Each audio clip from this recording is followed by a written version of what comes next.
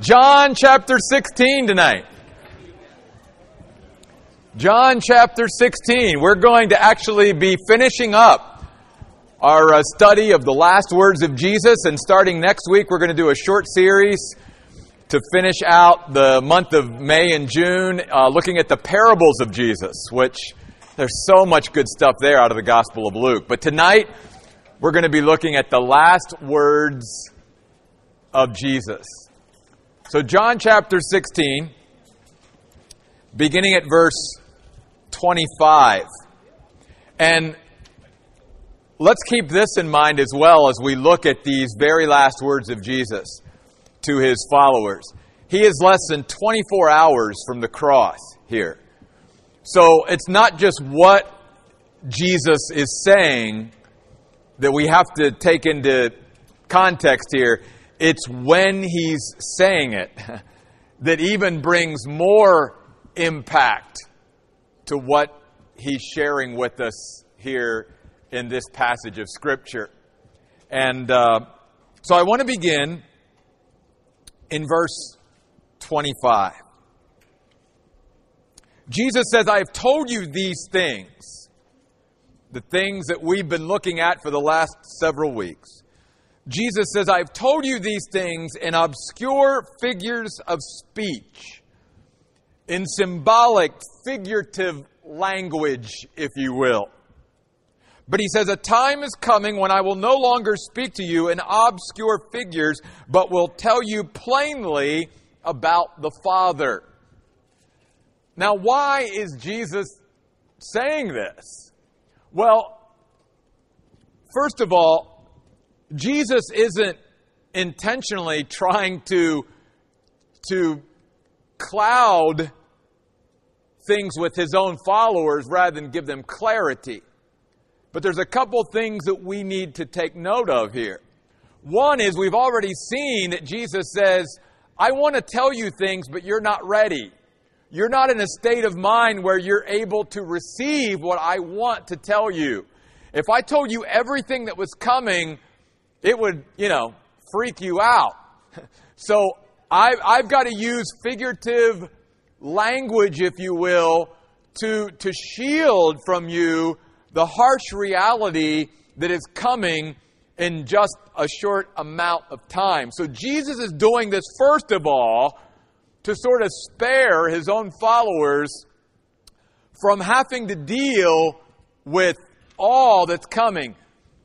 Think of it even this way in our own lives with God. God doesn't usually reveal all that's coming to us way ahead of time. He does it piecemeal. He does it as we can handle it. He does it as we grow. He does it as we can accept it and as we can receive it. And so this is one of the things that's happening here. But the second thing is this, and this is significant for you and I. Remember, one of the reasons why Jesus is using this kind of language, and he's not speaking plainly to his followers at this point, is because they, as of now, don't have the indwelling Holy Spirit, the ultimate teacher and guide. And so you can see the difference that the Holy Spirit can make in understanding things. I mean, even Jesus, the greatest teacher ever, had to weigh his words, if you will, because the Holy Spirit was not indwelling those who were going to listen and be able to help them grasp and comprehend and apprehend what God wanted to share with them. The encouragement for us is we don't have that issue. We have the Holy Spirit of God. We have him indwelling us. He can guide us and lead us into the truth of God. He can teach us and reveal. So God no longer has to speak to us in any kind of obscure language. He can speak to us very plainly because we have the Holy Spirit that will enable us and give us the ability and the capacity to grasp and comprehend and apprehend what God is saying. And so we thank you, Holy Spirit, for being our teacher. The other thing I wanted to point out in verse 25 is this. The phrase, a time is coming, is significant. The word means a limited opportunity. See, Jesus, once He raises from the dead, is going to have a very limited opportunity to talk to them about the Father and to speak to them plainly before He ascends back to heaven to the Father. And so I wanted to point this out because many times throughout Scripture, the Bible uses this term in relationship to even our own earthly lives. And is reminding us that there are times where God gives us limited opportunities. That these opportunities aren't always going to exist. That these opportunities are going to come, and if we're going to continue to grow and all of that, we've got to seize those opportunities. And the disciples had to do the same thing. There was going to be 40 days, basically, between the time that Jesus rose from the dead and the time that He would ascend back to the Father. And in those 40 days, that was going to be an opportunity that they needed to seize because God, was going to give them that opportunity, and Jesus was then going to speak plainly to them, specifically about the Father. Notice in verse 26, at that time, you will ask in my name. Because up to this point, as we saw last week, they never needed to ask the Father anything in the name of Jesus. Jesus was there. And now Jesus is encouraging them to pray to the Father and to ask the Father in His name.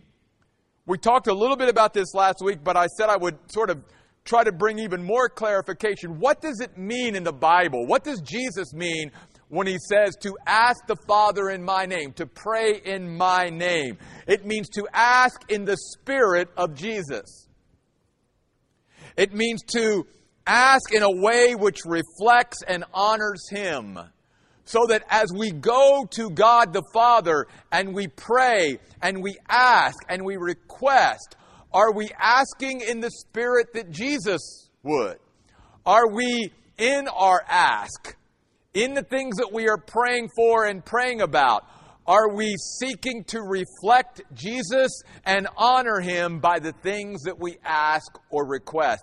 That's what it means to pray or ask in the name of Jesus. It's not just something that we tack on at the end of our prayers as some kind of like magic formula to go, okay, now God, now I'm going to end in Jesus' name, and that means it's a sealed deal, right?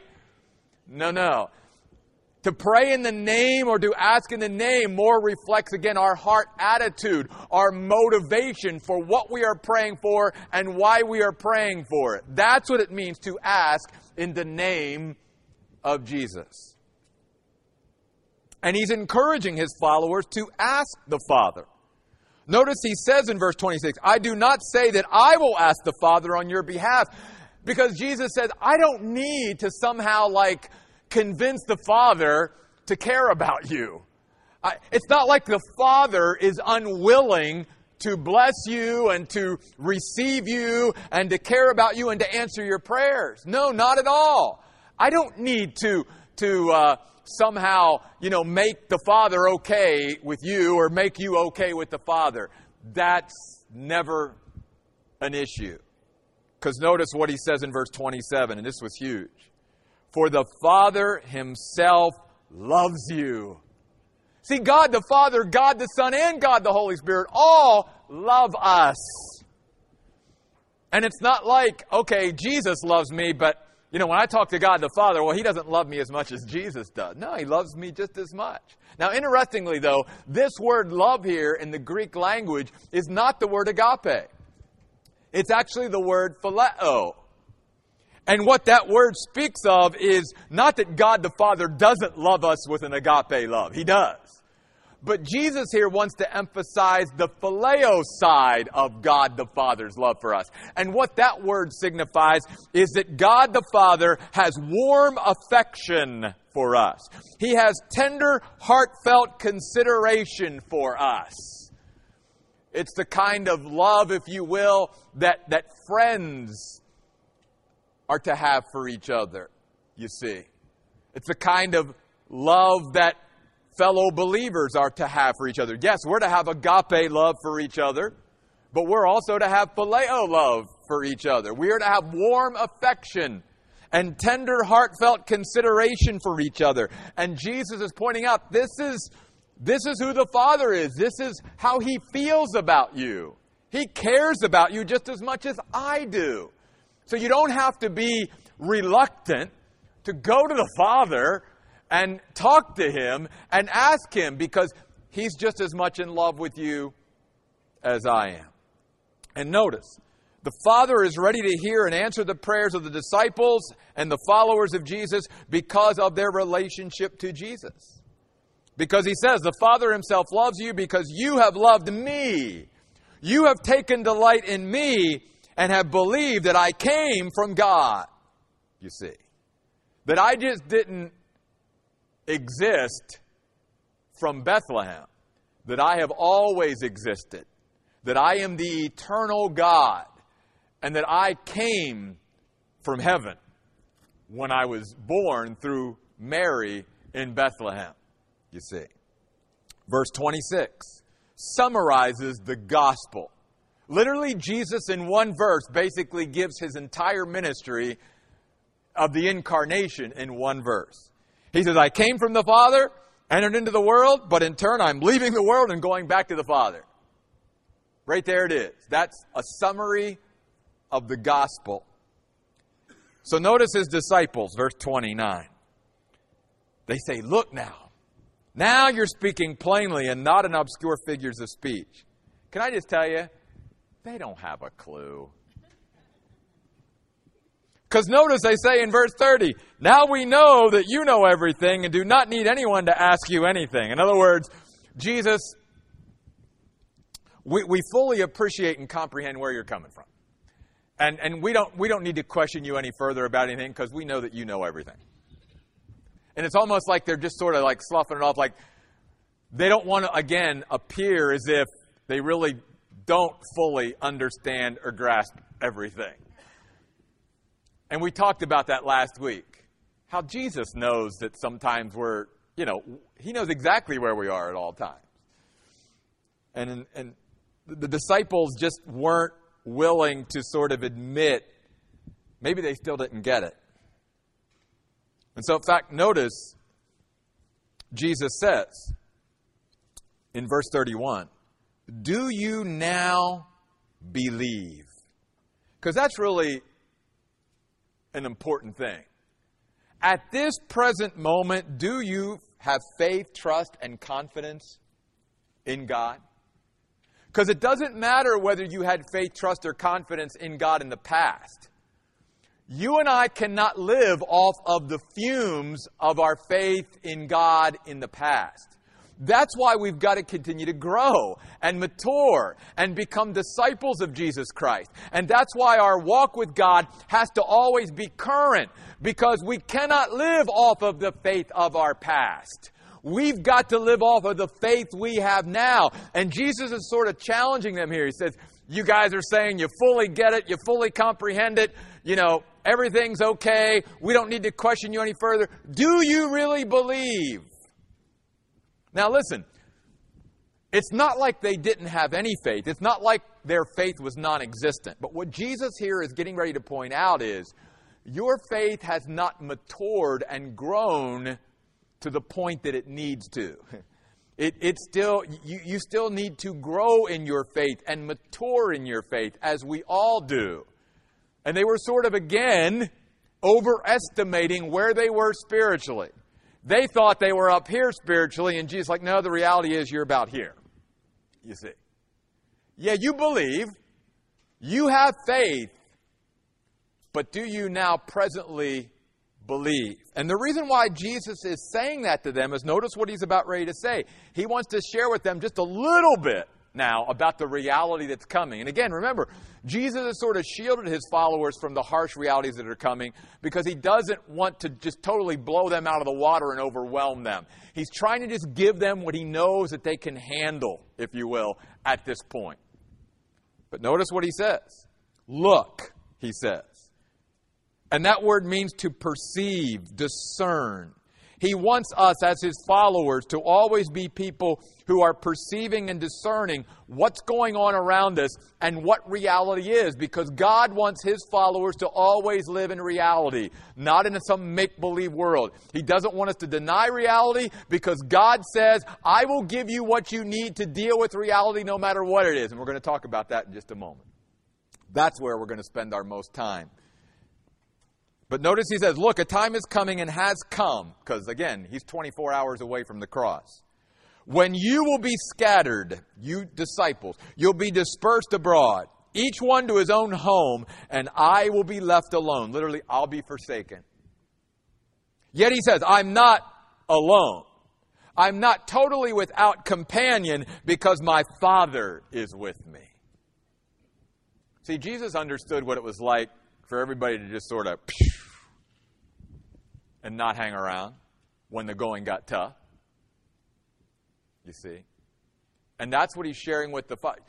You say you have trust and confidence, and you say you don't need to question anymore, and you got this all down, but Jesus is saying, and of course, we know that Peter's going to deny him, and they're just going to take off. I mean, it's like they're getting out of there. They're going back to their home for a while. Because what's been happening in Jerusalem is just totally shaking them to their very core. And Jesus says this to them. And so that's why he's trying to point this out for a couple things. He wants them to be prepared when it comes and not be caught off guard. But two, I think he's reminding them here, yes, you believe, you have a level of faith, but your faith and trust and confidence really needs to grow. Because there are things that are coming. And you need to be prepared for those things. So then, the last verse of this great chapter, basically the last words of Jesus to his disciples before he goes to the cross. Because beginning in chapter 17, he's going to start praying to the Father, and he's done talking to the disciples. So that's why we're going to quit after verse 33 tonight. And for the next several weeks before we shut down for the summer in July, look at these parables that have tremendous truth to them as well. So I hope you'll hang in there with us on Tuesday night. But notice what Jesus says in verse 33, and this is such a significant verse. That's why I wanted to spend the majority of the time we have left tonight in this verse. And I would even encourage you that if you memorize Scripture, memorize John 16:33. If you underline your Bible, underline John 16:33. If you do anything to highlight something in your Bible, make sure that this is highlighted, that you contemplate this verse, that you consider this verse, and that you meditate on this verse often, because it is filled with wonderful truth from Jesus himself. First he said, I have told you these things, so that in me you may have peace. Now let's go and let's break this down. First of all, Jesus says, I've told you these things. In the original language, what that means is, I've told you over and over and over again. I have continually referred to these things. A good teacher is someone that is not hesitant to repeat things. Because in order for something really to be caught and grabbed a hold of in our lives, it needs repetition. That's why the Bible talks to us as disciples about going into training and about learning through practice and training and repetition. Because it's as we do things over and over and over again in our lives that they become solidified in our lives, you see. And so Jesus here is saying, look, this isn't the first time I've told you these things. I've told you these things over and over. For 3 years, I've instructed you about these things. And we, as followers and disciples, should not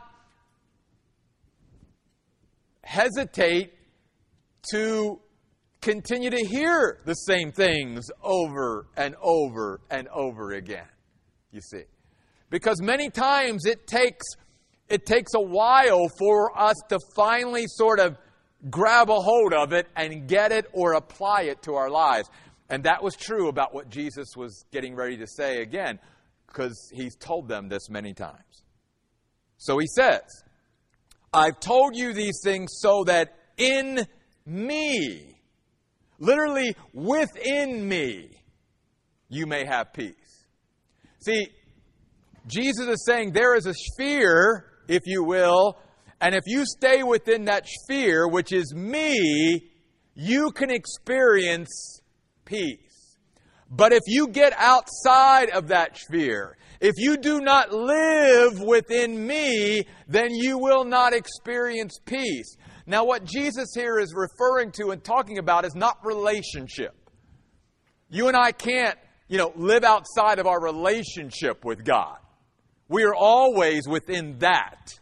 But we can live outside of fellowship with God, you see. We can live outside of Jesus in that context. And that's why Jesus is saying what he's saying here. He's saying, look, you're not going to cease being my disciples. You're not going to cease being my children. But even as my children and my disciples, you could still not experience peace in your life if you do not stay within me. If you do not stay in fellowship with me. That's why this whole passage of Scripture, these last words of Jesus, when we started out in John 15, Jesus talked about, abide in me, remain in me, don't live outside of fellowship with me. This is one of the key components that Jesus wants to hammer home to his followers. Because again, my friends, this is what Jesus is saying. As long as you stay within me, you may have peace. But if you live outside of that, then you won't. Which is why, notice very significantly, Jesus says, I've told you these things so that in me you may. It's not automatic.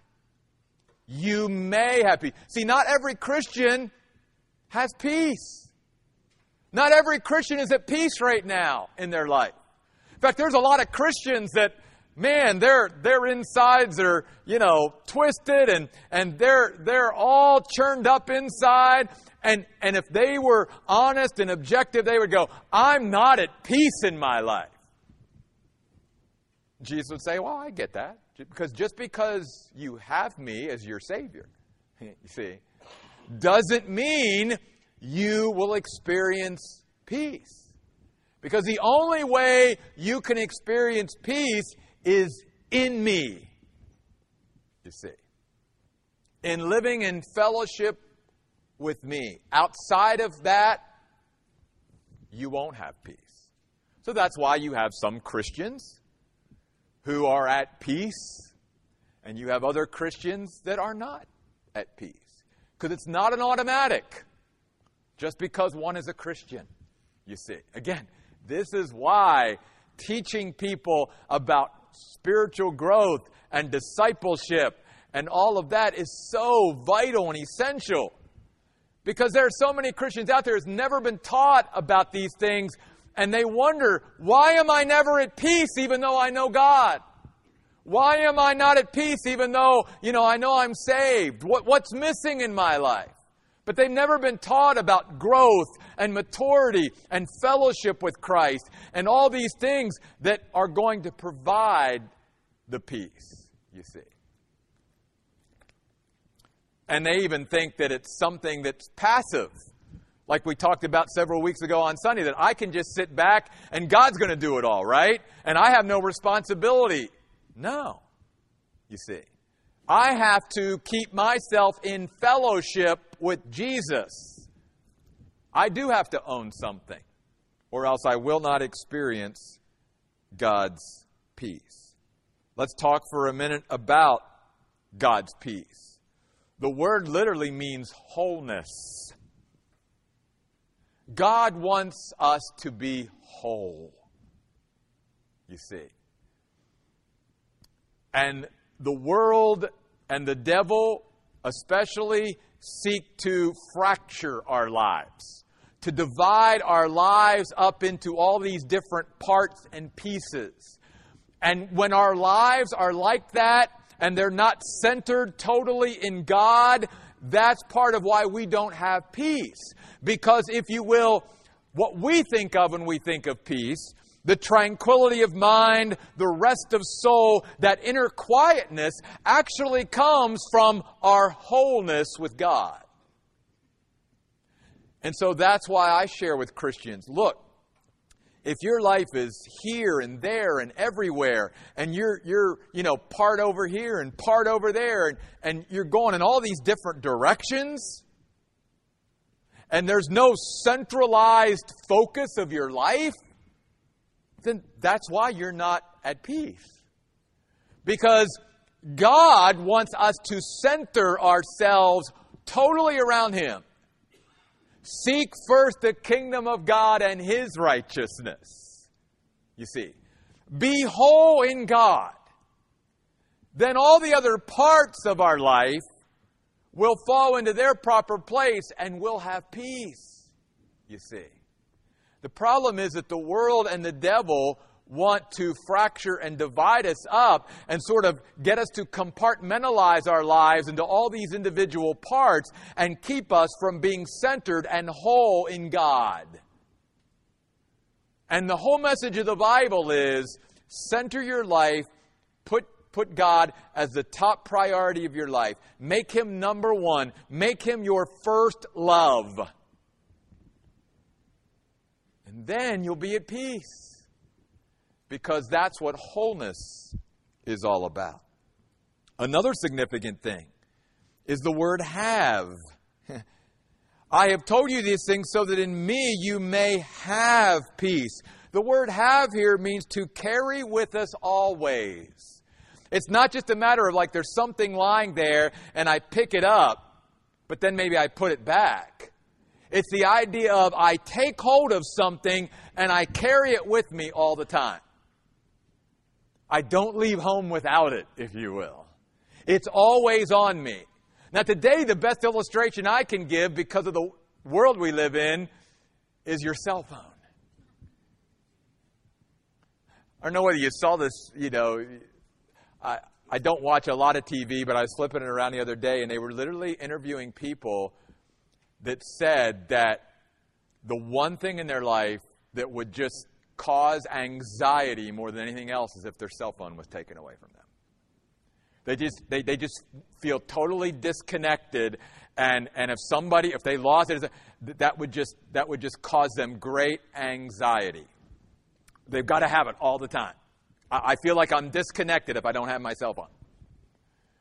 And I thought to myself, wow, if Christians could have that kind of mentality about the peace of God, that's my connection. My connection is with my God. And I'm going to live in fellowship with Him. And I may be disconnected from some other things, but I'm never going to be disconnected from God. And I'm going to make sure that when I do anything, I got God's peace and I'm carrying it with me. I can lose my cell phone, but I can still be at peace. You see. Because I'm carrying God's peace with me all the time. Push those over there. Then notice what Jesus goes on to say. This is amazing. He says to His disciples, in the world you have trouble. Notice He doesn't say you may have trouble. He says basically, because you and I live in this fallen world, we will have trouble. Now notice something here. Amazing. That most Christians don't even consider sometimes. We think that peace and trouble are mutually exclusive. That somehow there's no way I can have peace in my life and trouble at the same time. There's no way, right? But yet Jesus is saying that my peace can actually coexist with the trouble that you will have in the world. Think about that. He doesn't say, well, it's going to be one or the other. You're either going to have trouble in the world or... No, He says, in me, you may have peace, even though in this world you will have trouble. And they can coexist for this reason. Think of our life with Jesus and His peace as the eye of a storm. And what Jesus is saying is this: my peace is so settling. It will give you such tranquility of mind because it's supernatural. It's a gift from me to you. It will give you such rest to your soul and such inner quietness that even though there's all this stuff, all this trouble swirling around you, you can still be at peace Because you're in me.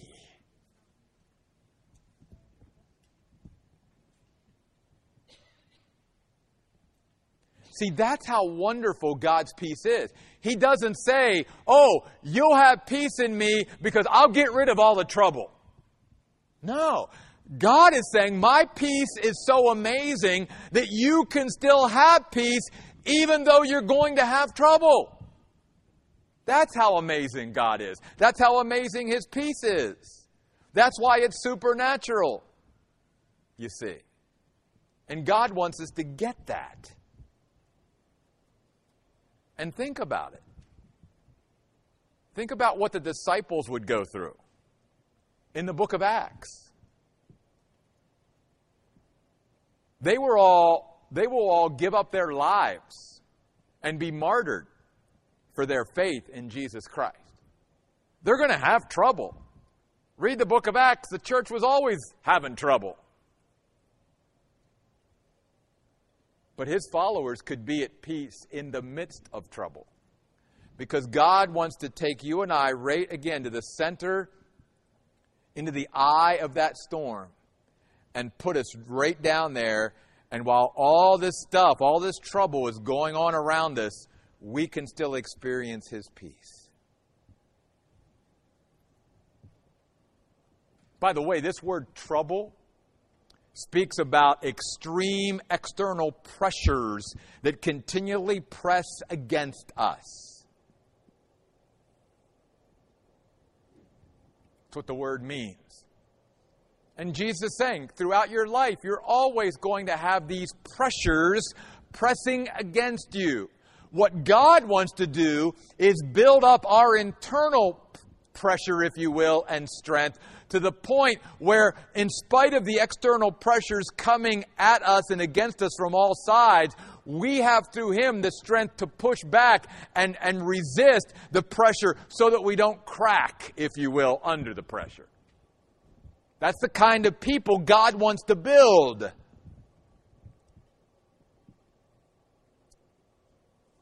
And then He says this, take courage. It means to radiate confidence. Jesus says, listen, you say you believe in me, you trust in me, you have faith in me, you have placed your confidence in me, then radiate that confidence, even in this world where you're going to experience trouble. Because you're not living your life every day without the help of God. The support of God, the aid of God. You have me with you. Therefore, you can always be confident. You see, we as Christians need to grow to be confident people living in this world. Not cocky, but confident. Confident not in ourselves, but in our God. And in what God can do and what God has done through us and what God is doing through us. Because we live in a world where there's very little confidence. A lot of hopelessness. But not a lot of confidence in facing each day and in facing the future, the unknown. And yet God says, you radiate confidence because no matter what trouble comes, no matter what pressures are pressing against you, I will give you my peace if you stay in fellowship with me.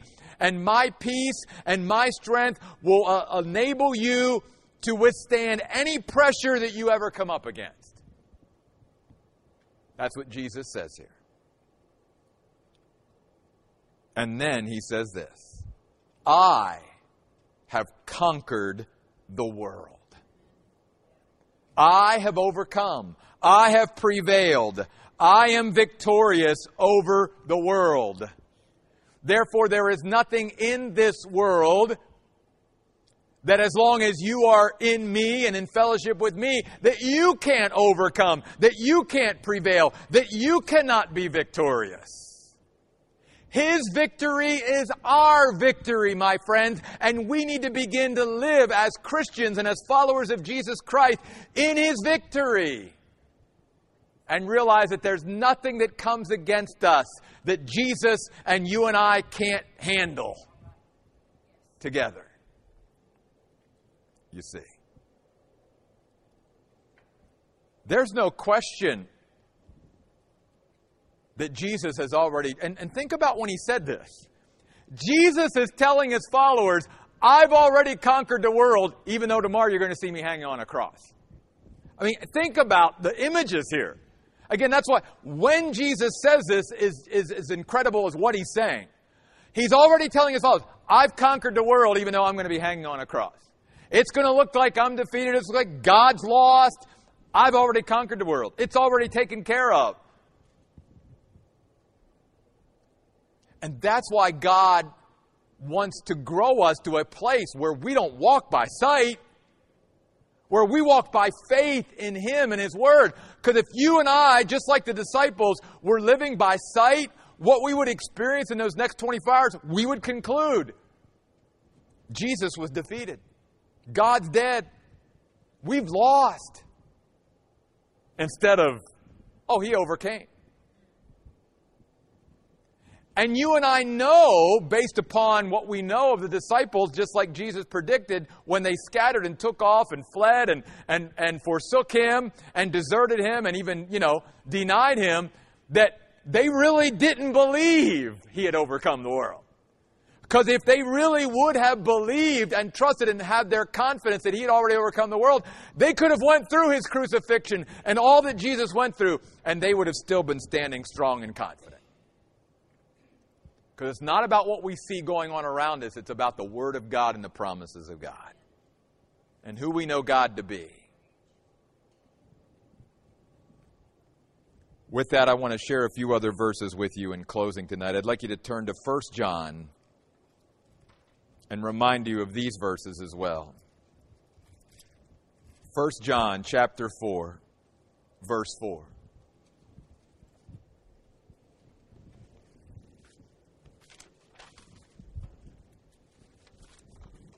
Here, this is the context of talking about evil spirits in the first 3 verses of 1 John 4. And so notice right after he's talked about evil spirits and the spirit of the Antichrist, that John writes this, you are from God, little children, and have conquered them, because the one who is in you is greater than the one who is in the world. Notice again, it's not like that this is up in the air like, well, we don't know how the battle's going to go. No. Yeah, the fight's in progress for us personally. But God wants us to focus on the fact that He's already overcome the world. And because His victory is our victory, we've overcome the world. And we've overcome every evil spirit. Then look at chapter 5, verse 4. 1 John 5, 4. Because everyone who has been fathered by God conquers the world. This is the conquering power that has conquered the world, our faith. And again, this faith is not the faith that we necessarily put in Jesus when we initially accepted Him as our Savior. That's great, but that faith didn't carry us till now. Jesus wants to know, as He did with His disciples, do you believe now, at this present time? Is your faith kicked in? Are you trusting me? Are you confident in me now? Because whatever you and I are facing now, that's where our faith needs to be. That's why the Bible talks about an abiding faith. It's not the faith that we put back here. It's growing faith and keeping our faith up to date every day. Because the faith we might have used to overcome something a year ago isn't the same faith that we're going to be able to lock into now to deal with what we got to deal with now, you see. And then he says in verse 5, now who is the person who has conquered the world except the one who believes that Jesus is the Son of God? We conquer the world through Christ. We conquer evil spirits through Christ. And yes, we conquer the devil through Christ as well. One other verse. Look at Revelation chapter 12, verse 11. And even though this verse is talking about the tribulation saints, the truth of this verse applies to us as well. In fact, I was so impacted by this verse that I wrote 5 blog entries on this one verse. Notice it with me. Revelation 12:11. They've talked in the context about the accuser, our accuser, the devil. In fact, he's referred to in 4 descriptions in verse 9 of Revelation 12. The dragon, the ancient serpent, the devil, and Satan. The word devil, diabolos, comes from the Greek word diabolo, which means to defame or slander. And John picks up on this point when he talks about the fact that now our accuser, verse 10, of brothers and sisters, of Christians, the one who accuses them day and night before God, has been thrown down. And then notice verse 11 of Revelation 12. They overcame him, the devil. How? By the blood of the Lamb, by the word of their testimony, and that they did not love their lives so much that they were afraid to die.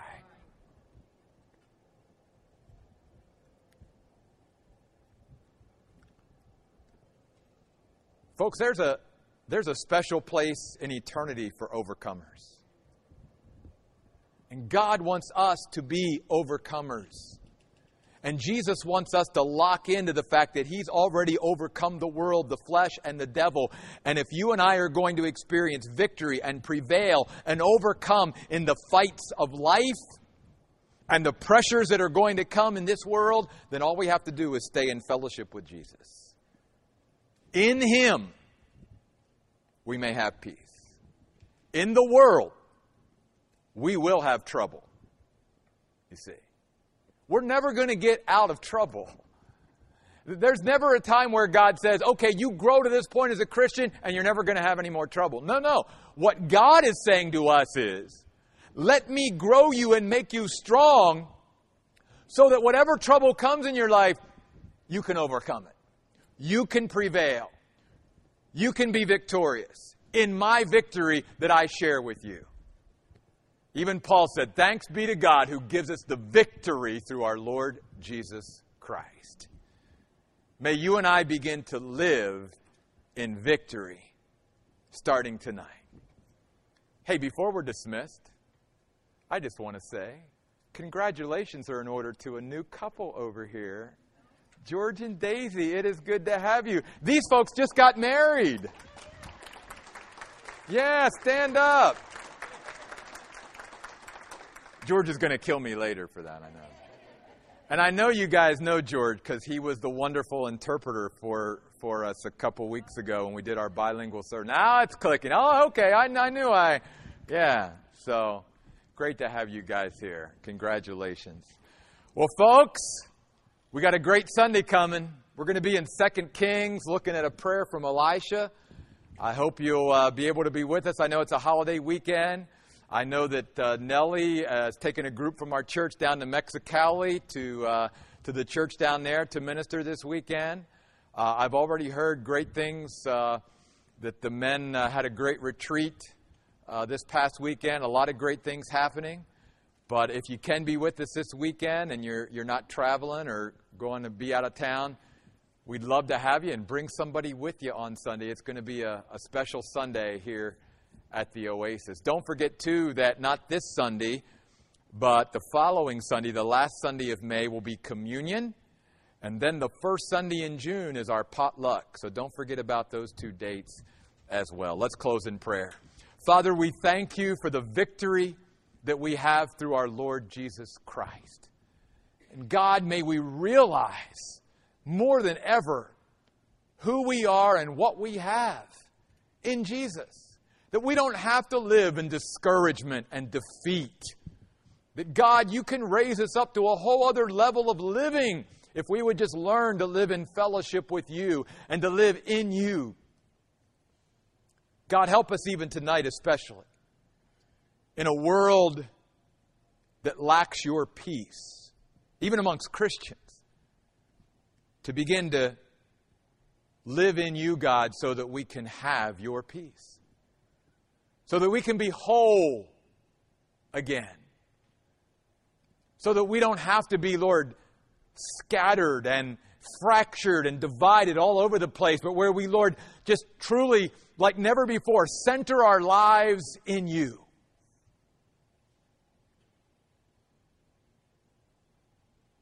And God, I pray then that tranquility of our mind, that inner quietness, that rest for our soul would just be something, God, that just takes us to a whole different level with You, God. Because, Lord, Your Word tells us that this peace that You want to give us passes all understanding.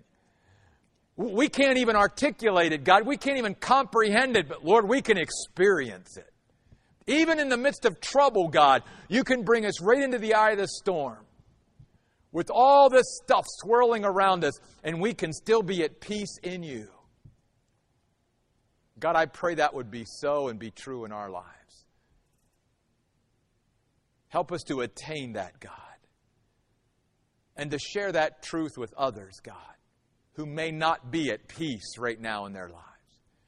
Maybe they claim to be a Christian. They claim to know You, Jesus, as their Savior. But they are definitely not at peace. God, we know You want us to be at peace.